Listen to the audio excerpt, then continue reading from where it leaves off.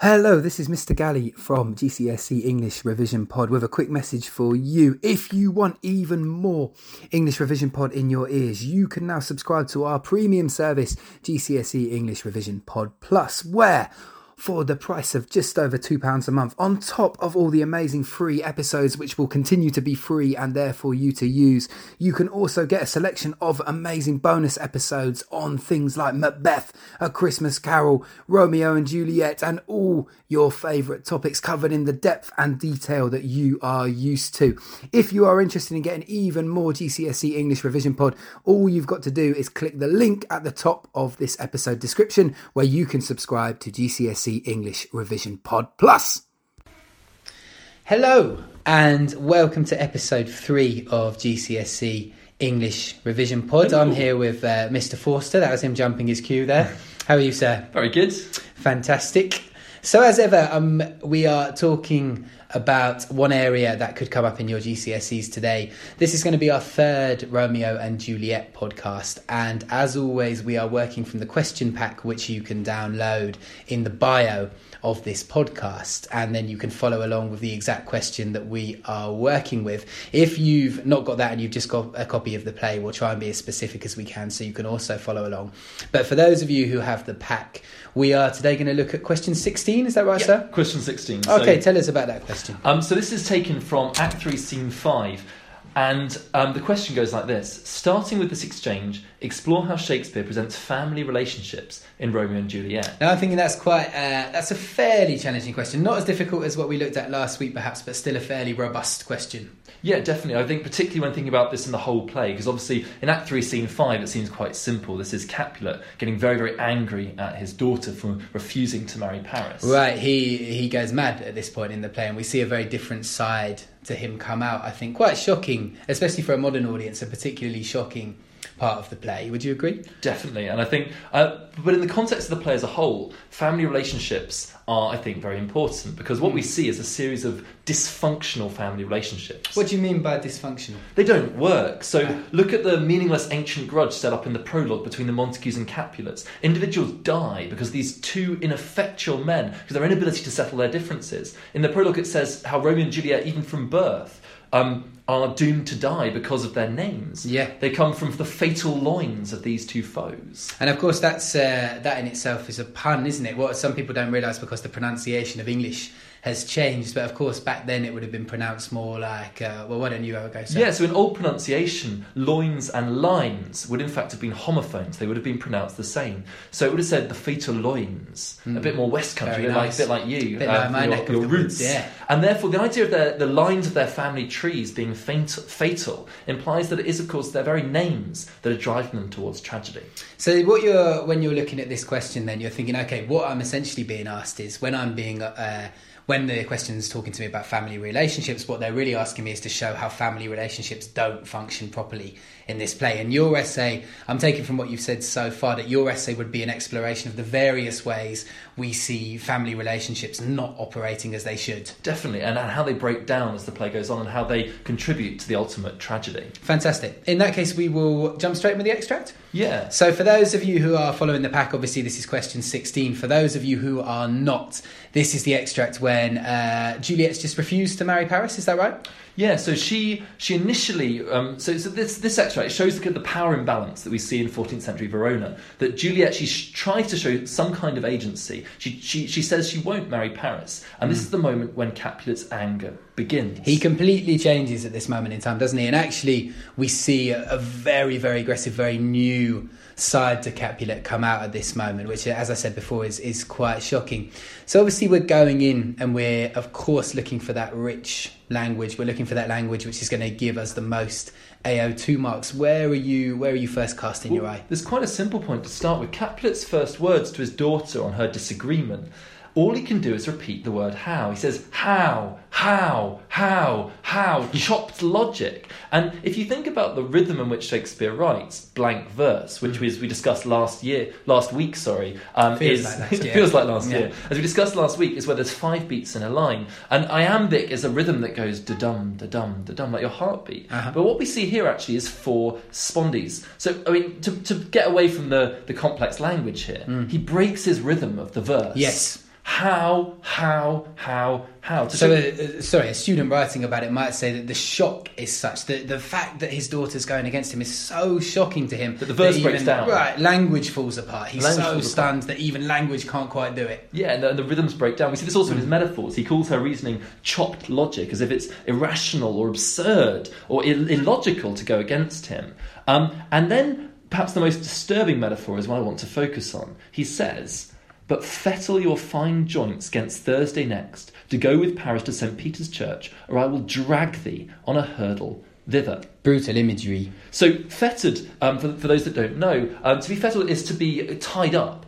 And a hurdle, for an audience in the 16th century, was in fact a wooden frame on which a traitor was dragged through a city to be executed. Oh my goodness. So she's being compared to a condemned criminal. Marriage for her, according to Capulet, she will follow what he says, or she will be like a condemned criminal dragged through the streets to church. It's horrendous, isn't it? This idea that he would punish her so brutally. And for only, I think our students would do well to remember that all she's done is very respectfully and politely said that his version of her marriage is not exactly what she wants for herself. He doesn't know that she's married Romeo. He doesn't know that she's gone off and done something completely against his will. This is the reaction she gets just for even questioning whether his word is the right thing for her. Yeah.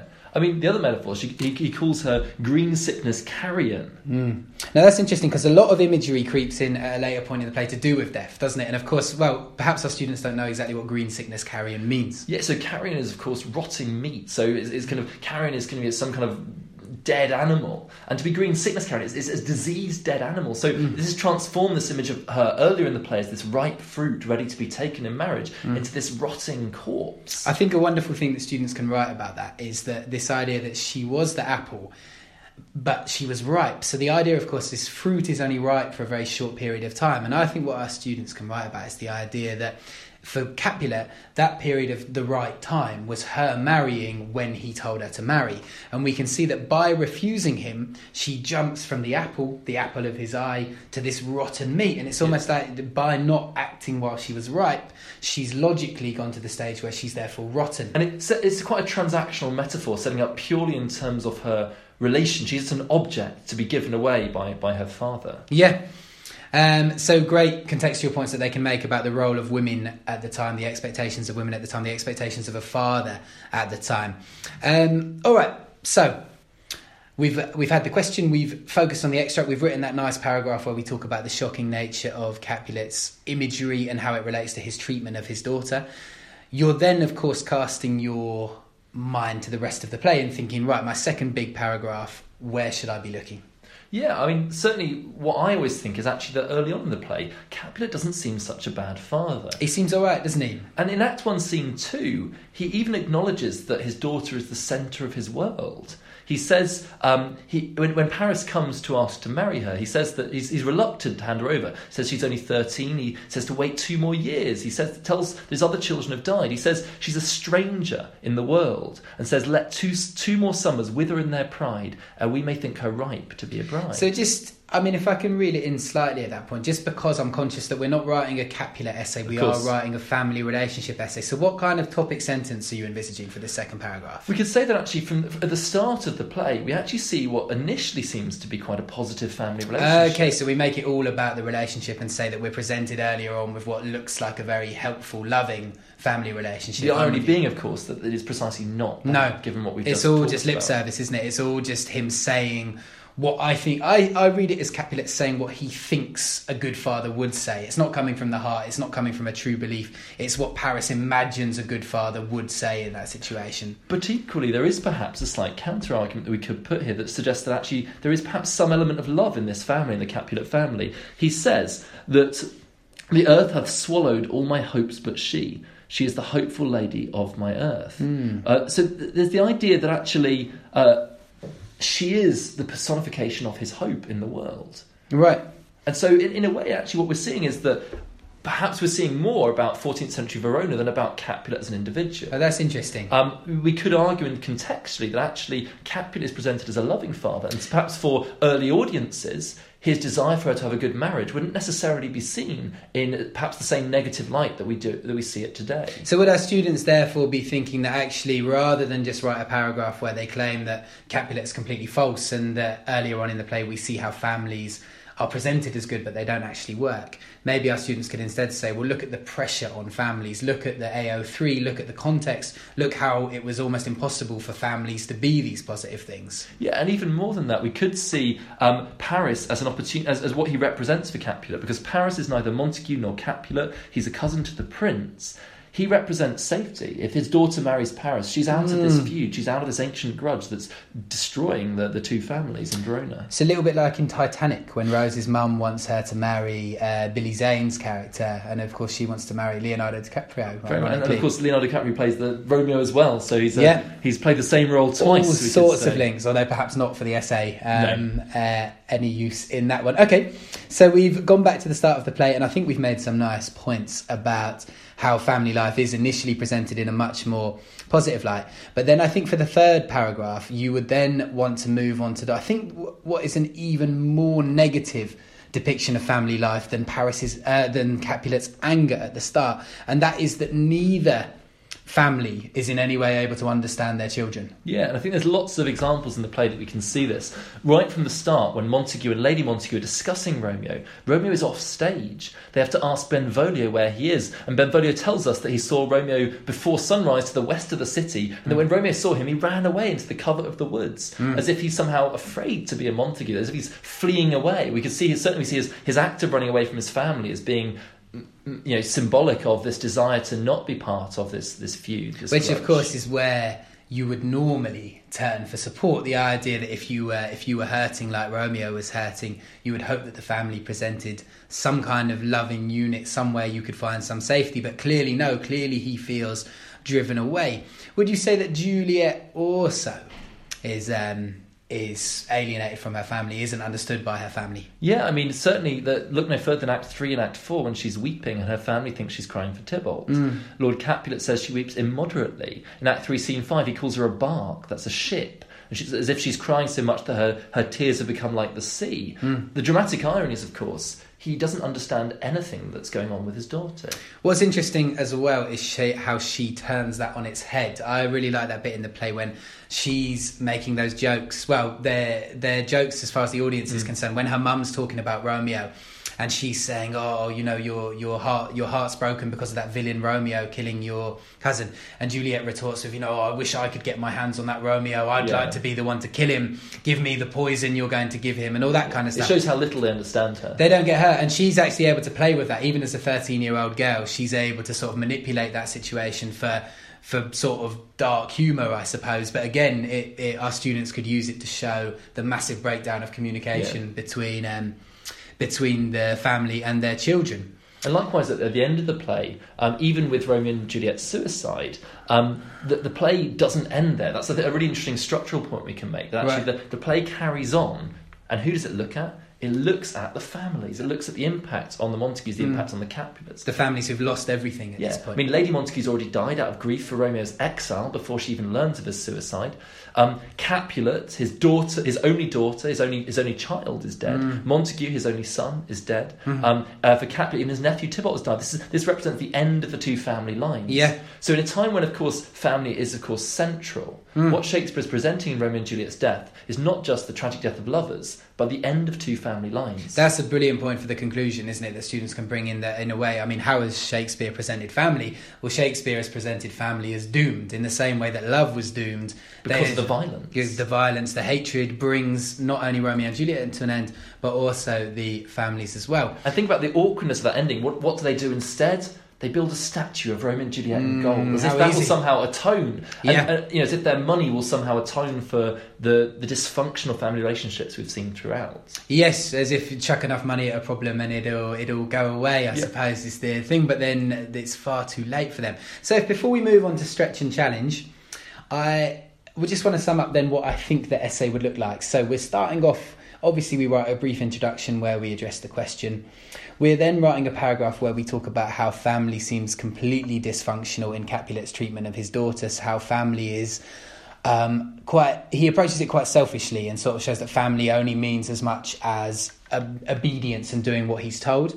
You're then moving on to paragraph 2 and you're talking about how actually it didn't always seem this way. There was a time in the play where family was presented in a much more positive light. They could look at contextual reasons for that, but they could explore family in a more positive way.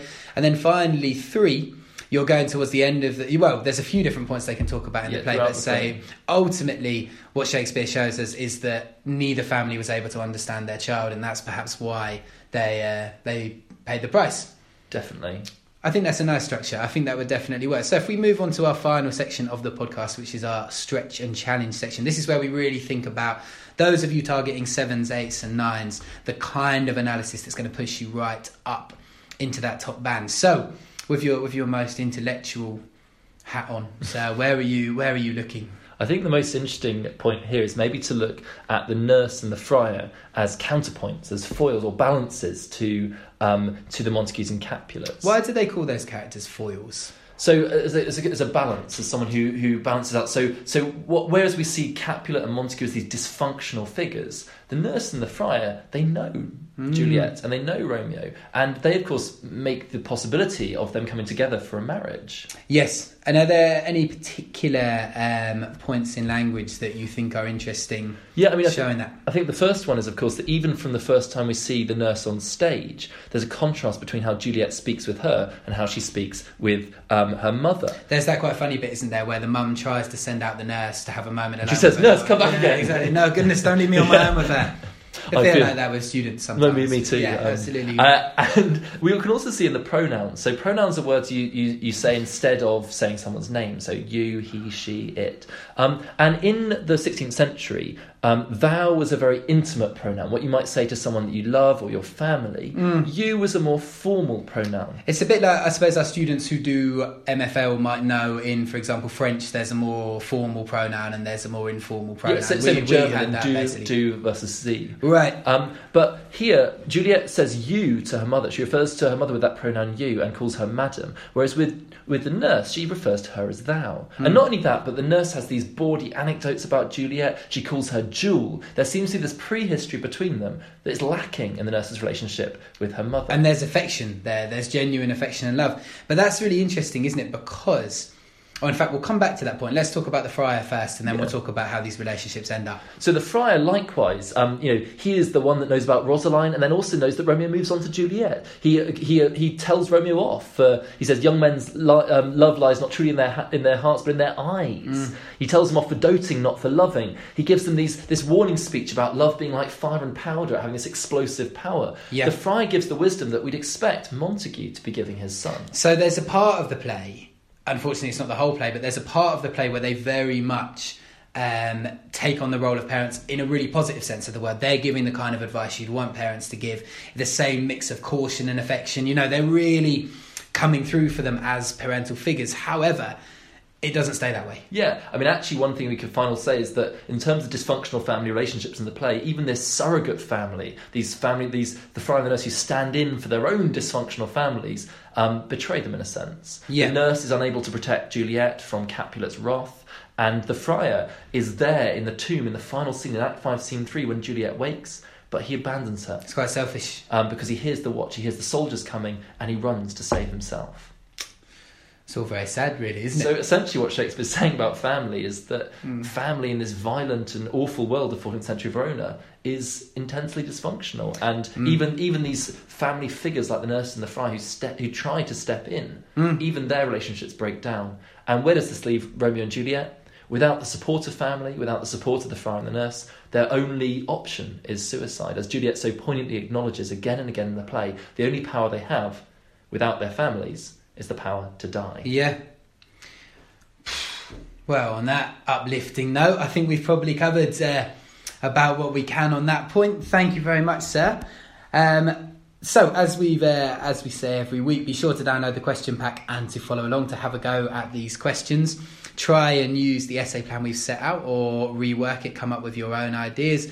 We will be back next week when I think we might have a look at a Jekyll and Hyde question, sir. What do you think? You ready to dip into your duplicitous nature? I am very ready to engage my darker side. Brilliant. In that case, we will see you next week. Good luck with your studies, and we hope to see you on the next edition of GCSE English Revision Pod.